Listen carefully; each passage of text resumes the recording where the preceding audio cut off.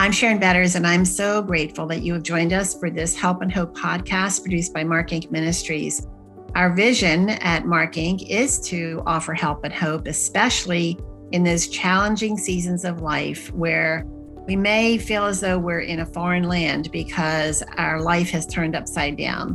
One of those places could be when we face retirement. I think there are a lot of questions that we should be asking before we actually get to that moment. For instance, what will we do with our time? Will we have purpose? Can we be intentional about this last season of life and making an impact in thinking through how we want the legacy of our lives to be remembered? Well, Dr. John Dunlop is here today to help us with those questions. He has written a book, among many others, but this one is called Retiring Well. And we know that I think that everyone listening wants to do exactly that. And so I know that you are going to enjoy my conversation with Dr. John Dunlop. We will have information about how you can purchase his books at the end of our conversation and in the show notes at our website at markinc.org. That's markinc.org. Welcome, John. We're so glad that you could be here for our Help and Hope podcast. Oh, this is a privilege. I look forward to these conversations. Well, before we jump into our topic of retiring well, can you tell us a little bit about yourself? Oh, I think the most important thing about me is that I love and follow the Lord Jesus and have done so since I was 8 years old. And that's a few years ago now. So I'm married. My wife is Dorothy, and we have 2 sons, and they are both married. And between them, we have 7 grandchildren. So you have a busy life with family right now, and you're in a new season of life, a season of retirement. But what was your life like before retirement? Well, I practiced medicine for 53 years, having gone to medical school and did further training in Baltimore. And then we lived in Chicago. I was involved in my practice there for 38 years. And Dorothy became a professor of medicine at Northwestern University. And then 7 years ago, we decided to pick up roots and move to New England. And now we live a block from our younger son and his 4 children, and an easy train ride to our older son and his family who are in DC. Well, that's great. I think that's a great move. I love being near our grandchildren too. So I think probably that might have been part of your intentional plan as you were looking forward to this season of life. But we can talk about that in a couple of minutes. We are talking about retirement and retiring well. What do you think is one of the greatest misconceptions about retirement? You know, I think when first people think about retirement, pops into their head this idea of kind of a permanent vacation. This is the time I can relax, I can focus about me.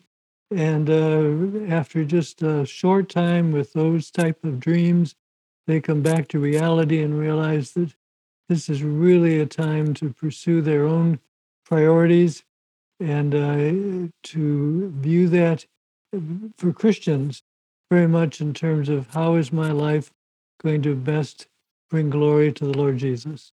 And after they spend a little bit of time in their pipe dreams, that becomes the reality.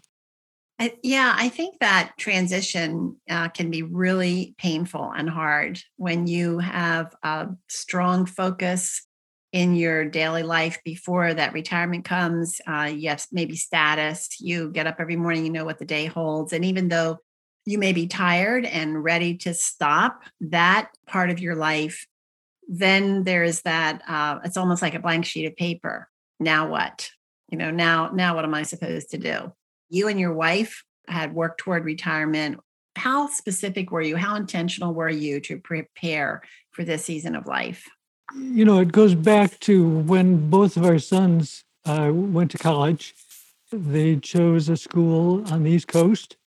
And we kind of realized that once they made that decision, they were likely to stay out east. And in fact, they did. So probably 20 years ago, we began to think that, yeah, probably instead of asking them to come be close to us, we were going to move and be close to them. That has just proved to be a huge blessing.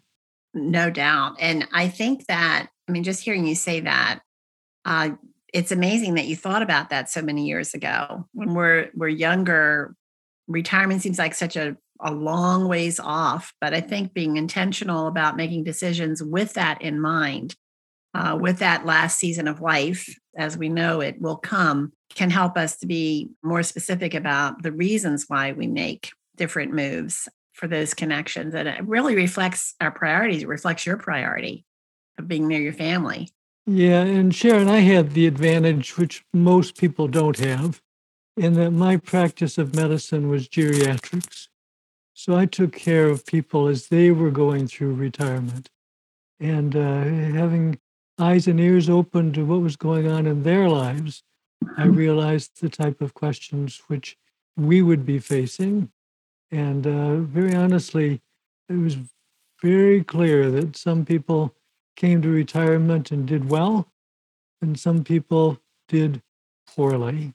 We wanted to do well. What do you think is the greatest challenge, the obstacle to doing well? I think the ones that I have seen do poorly, for the most part, just started to focus way too much on themselves. They were thinking about their own comfort, their own happiness, particularly for the few who were Christians who started to have that focus. That was their downfall. I think the ones that did well were the ones who I think developed kind of two basic ways to glorify God. And one was to come to know Him better, to love Him, and to have a passion for His glory. And along with that, to have a passion to serve others. Why do you think we come into that season of life feeling like, it's my turn now? I worked hard. I mean, what's wrong with that? I've given myself to my kids. It's their turn to take care of me. Why do you think we go down that pathway? Even Christians have that struggle. And how can we identify what is feeding that in our hearts and combat it? I'm sure there's many reasons, and everybody's different, but part of it may simply be fatigue. They've been working hard, they've been working long hours, they've been increasingly frustrated at having to live by their boss's priorities and not be able to live by their own values. Then they just move into this idea, and perhaps for a while it's right. Okay, it's time for me now to relax and enjoy, and that's okay. Just don't let it last forever. I think that our world, our culture is definitely feeding that feeling of it's my turn. It's my turn to have the fun and to be taken care of and all of that kind of thing. And goes back to our worldview. It really does go back to what is our theology? What is our view of our own purpose? How does your faith guide you in these kinds of decisions and in the season of life? I mean, and the other side of it, John, I think is you could come to this place and feel worthless and useless. And, I was such an important person in my job or raising my kids. And now I'm here without any of that structure. What is even the point of my life? In one sense, Sharon, maybe that's not a bad place to get to because it's going to prompt you to ask the important questions. You've had your time to relax and reprogram yourself. I like to call it your sabbatical at the end of your life, working so much. It's time to take a little bit of time off. I mean, God spent 6 days in creation and then He took a day off. And so I think it's okay to do that. But then you get to the point where that type of relaxed, easygoing lifestyle becomes frustrating. And you need to look for something else. And hopefully, during those months while you've been recovering from your work life, you've begun to investigate other things you can do. And I think, I think there's two things you need to balance. When I talk about this, I always think in my mind of Mary and Martha, the two sisters who were such good friends of Jesus. And Jesus came to their place for dinner. And Mary sat at Jesus' feet, just soaking in what he had to say and enjoying his presence. And Martha was busy in the kitchen preparing the supper. And, I think Jesus enjoyed that supper, but he said that Mary had chosen the better things. So to me, Mary is the one who is savoring God, savoring Jesus, and is really progressing in her love for Jesus and in her spiritual life. Martha was doing good things. She was serving. Honestly, I think both of them have their spot. And as we begin to think about what we're going to do in retirement, we need to make sure we have adequate, hopefully a lot more time to savor Jesus, to spend in his word, to spend in prayer, and also then time to serve others. What are some of the questions that you would encourage someone to be asking themselves? I mean, if they've worked their whole lives in an office or in a career that they've loved, but they don't see what they bring into this second season of life that where they know they're not going to be able to do the same things that they've done before. What kind of questions should they be answering in their own hearts to help narrow their focus on where to serve next? I think one question is to look at what you've done in your work life and ask, well, what have I really enjoyed the most? What has allowed me to most use my skills and my work experience? And ask, and what have I least enjoyed about my work? And then use the that as a bit of a guide for what type of things you might want to do in retirement. What about those times where there are things that you really want to do that you loved and there's an opportunity for you to do it, but you're physically incapable of doing those things anymore? How do you still have a fruitful heart in that season of retirement? Oh, Sharon, that hits me right where I am because I am in a period of real decline neurologically, physically. I've probably run 50,000 miles over the last 30 years, and now I can scarcely walk a mile just because of weakness and trouble with my balance. And, I really miss that. But on the other hand, there's so many other things I can do. And, I just enjoy doing that more and more. I love to spend time with medical students, whereas we used to take long walks together and just talk. And now it's basically on Zoom or by phone. But that's great. That's okay. We can still do something worthwhile. It's so interesting that you would mention a few of those issues. My husband is 74 and was a pastor. He retired after almost 50 years of ministry and had some surgeries that had a bad outcome, left him with severe balance issues. His voice was affected. And if he were to look at his life and say, well, what did I really enjoy? Well, he really enjoyed preaching. And he does not have the physical ability to preach the way that he preached boldly and firmly all of his life. So it's finding other means of using that passion, as you've just described, where you may be even accomplishing more with those moments with these medical students. And I think about my husband. God has given him an opportunity. He's not in the pulpit preaching, but he's preaching through many of the resources that we produce through Mark Inc. What would you say to a person who is listening and says, that's nice for you guys, but I just don't have the opportunities. I don't have the open doors. I don't have the platform for changing gears like that.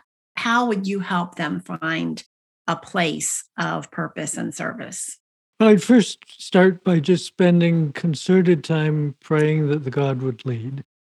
and asking him for specific guidance as to what you can do. Secondly, I'd probably sit down with another person, perhaps a pastor, ask what their advice would be. Just sit down with other friends. Retirement is the time to build really deeper friendship. I mean, I find that most working people, uh, quote unquote, friends are people that they plan projects together with. They don't just sit down and enjoy each other. And once you've developed that group of people that you can just sit down and enjoy each other, then you can start talking and open up your life and say, look, folks, I need your suggestions and help. I'm really bored. I need things of meaning to do. And I'll give you some suggestions. How important is it for the church to recognize the value of people like us who are in that season of retirement, but having a hard time finding a place to serve in a meaningful way? Yeah, that can be a challenge. A couple of things come to mind. Number one is don't confine yourself too much to your own age group. I think there's a real place for, quote, seniors groups in the church, and that's important, but we need contacts outside of that.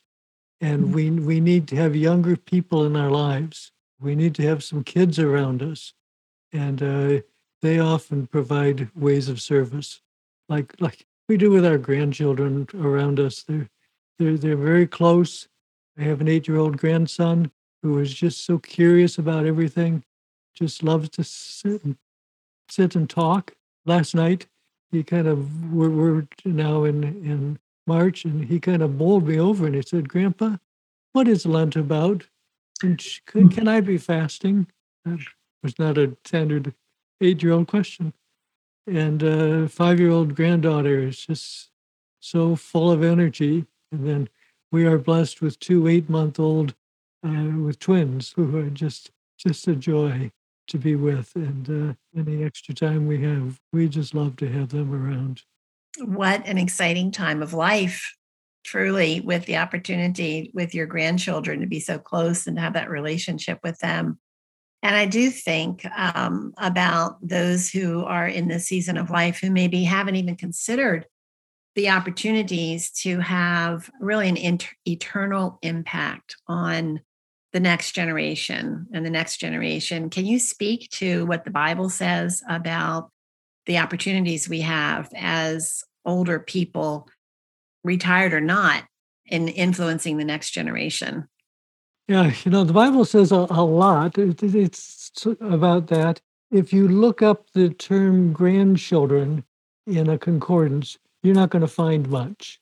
But if you look up the term the next generation or children's children, there's an awful lot that Scripture says. And that's a worthwhile study. Basically, we have the privilege of building relationships in several different ways.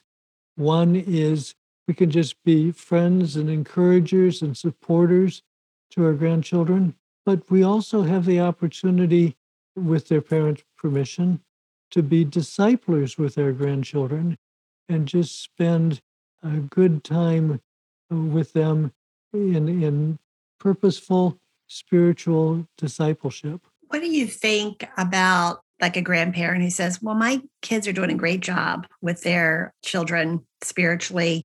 I don't really see what I could contribute to them. Well, I think it always helps to hear something from two different mouths, and reinforcing some of those basic principles is good. And I'm sure most people are doing it, but be praying for those grandchildren, several times a day, just by name, bringing them to the Lord and asking Him to be working in their lives. Well, I had the privilege of reading a pre publication copy of your book, Retiring Well, and I highly endorse it. I think it is, I think that my husband and I did a pretty good job of preparing for retirement, but if we had had your book, it would have been much better. There are things that some of those challenges that might not have been as difficult. One of the things that you recommend is before you are ready to retire, start thinking about it, obviously, but be very specific and intentional about it. For instance, even we've talked about it already, is what am I going to do with my time?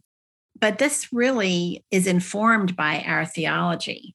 So, what do you think? What do you believe the Bible says about retirement? Does it say anything? I mean, I've heard preachers say there's nothing in the Bible about retiring. I'm never going to retire. So, those who are retiring, are we doing something ungodly, or does the Bible have something different to say about retirement? Yeah, I certainly don't think it's ungodly. Scripture does talk about retirement in terms of priests. In the book of Numbers, it says that priests should work until they're 50, doing, the hard priestly work of lifting up sacrifices onto the altar and some of the other things that priests were doing. But after 50, they were excused from the heavy work and they worked as guards at the tabernacle. That's just a little insight, but I think we need to keep the long term in view. The long term meaning, yes, at 65 I might retire, though actually I didn't retire till I was 72, but we probably could keep up that pace for a while. But if the Lord gives us another 20 years, we're not going to be able to keep up that till we're 92. We need to think about what we could do that is long term sustainable. And we also, so many people in their working lives, I mean, I just heard this all the time in my practice of geriatrics. People would come in and say, Doc, my life is just out of balance. They're working so hard and giving so much of their time and energy to the job, they can't do the other things they really want to be doing. And one of the things they really regret is, they get up every morning and spend, 5-10 minutes reading a chapter of scripture, quick prayer, and then off they go.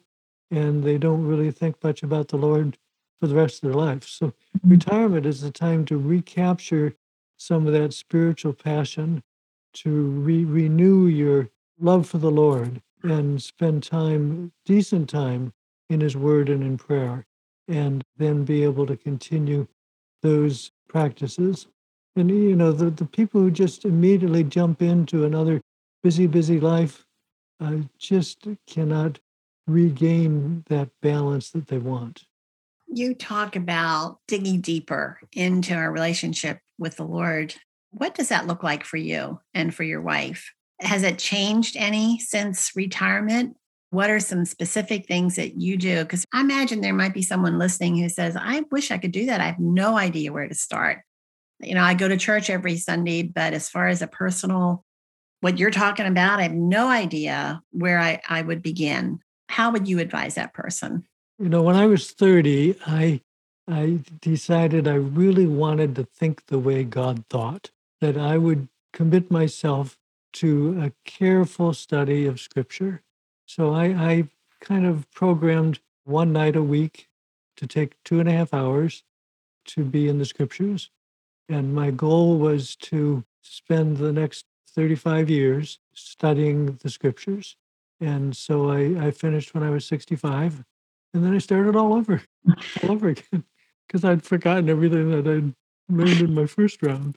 And that has been so rich. Only now I'm able to spend about an hour a day and just going through the scripture pretty carefully, verse by verse, along with my study of a book, reading a commentary, and just totally enjoying the scriptures. And now I'm about 2/3 of the way through my second round.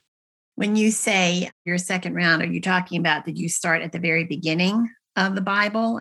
I bounce around between the Old and the New Testament. And would you say that in those 35 years that it sounds like you probably were able to touch on maybe every page of scripture through your intentional study time? Some of it's probably brand new again, now that you started over again, so to speak. These little 74-year-old brains don't hold on to things too long. No, they don't. I'm 74 and boy, oh boy, I struggle with that so much. I have a a friend who works with me with Mark Inc. And I said, you absolutely are the other half of my brain because the details just won't stick. But it is a glorious thing to feel as though you have an aha moment in the word. For me personally, it's through the hard places where I've learned, even when God's word feels like dry toast going down. When our 16-year-old son, Mark, and his friend Kelly were in a fatal car accident, I was 45 years old, and I taught Bible study all my life and women's Bible study for 25 years. But I have to admit, I felt as though what I had taught them maybe wasn't true, that God could bring beauty from ashes and build broken bridges. And because the grief was so enormous. And for anyone who is listening, I think in this season of life, by now you have experienced pain and sorrow, and maybe your retirement was supposed to be wonderful and your spouse died. You never got to go on those trips that you wanted to go on. But I want to echo what John is saying about his word, about the word, even when it doesn't seem to click, keep going back. And that's what I learned to do in the mornings. I would write in my journal all my feelings. I wouldn't hold anything back because I knew that God could take it. He invites our questions, and I knew it was lamenting. And then read his word, a psalm, a proverb. I used to read My Utmost for His Highest and Streams in the Desert. And friends, the Lord just uses those resources to touch our hearts in amazing ways. And so, retirement, we could have all of our plans laid, and then something profound or dramatic just turns them upside down. And I know that happened for my husband and me with medical issues. But God is unchanging and his promises never fail. And he is there. He never leaves us. And he speaks through the living word. And so I encourage you to focus on that and listen to what John is saying. John, could you imagine one of your patients coming to you and they're retired and they're disappointed in where they are? I mean, physically, we've talked about that there are transitions that are painful, but their heart is bitter and their heart is grumpy, and they don't understand why nobody wants to be around them, why their kids aren't, happy to spend time with them. But you're meeting with them and you're thinking, well, their kids aren't doing the right thing, but I can kind of see where there are some things that need to be addressed. How would you help that person have a change of heart? First, listen carefully, understand their hurt, make sure they know that you have heard them carefully before you just spout off something, and encourage them to get involved in other things, to really, if they're believers, restructure their time with the Lord, then build new relationships, new friendships. So often that when we leave our job, we leave our friends, and they need to find that encouragement. And if it's the kids' problem and they feel they're being ignored by their kids, just start talking about asking them, okay, how can we help you? Our job as grandparents and parents is to help you, not for you to help us. That's beautiful. And I'm sure that would be a hard thing for some people to hear because it's a whole different mindset, a different worldview. As we're wrapping up, John, would you share one or two of your favorite scriptures, maybe a go-to verse or something that is just, even in this season of life, has become particularly dear to you? Before I do that, let me go back 5 minutes ago. The frustration of not being able to take away from our time of the word what we want was what a good friend told me a couple of years ago. She was commenting that she would read a passage of scripture and not even remember what it talked about. And she said, I just feel like an empty sieve. Water goes in one end and it comes right out the other. And then she smiled and quipped, but I've never seen a dirty sieve. The scriptures do have their cleansing ability over our lives. In terms of the verses that come to my mind, the end of Ephesians, I can't remember the verse, but I think it's in chapter 6. It talks about serving the Lord and not men. That if we keep our eyes fixed on Jesus, we're serving him. And then Hebrews 12, 1 and 2 talks about our life as being the race.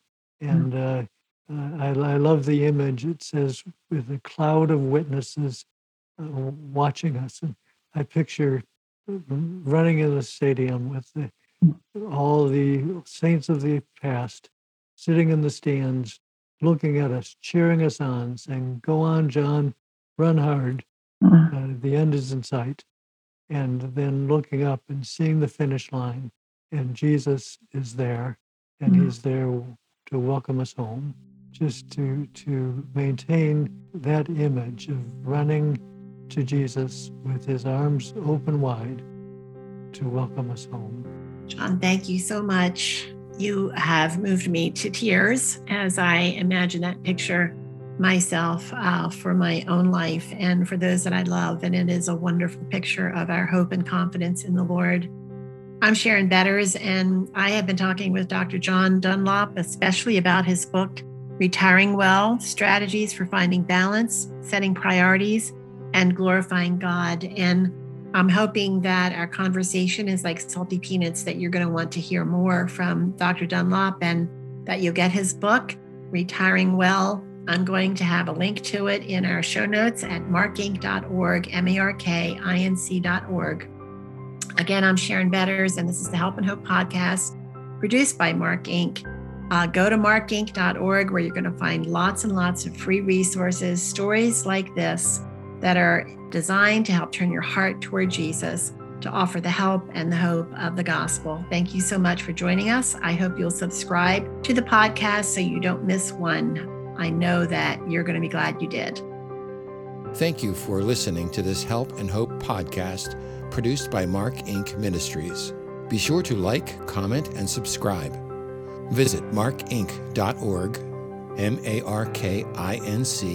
markinc.org, to find additional free resources on a variety of topics. Online counseling services are also available through Anchored Hope Biblical Counseling by visiting helpandhopenow.org. That's helpandhopenow.org. Download the Help and Hope app on your mobile device. Hope is just one click away.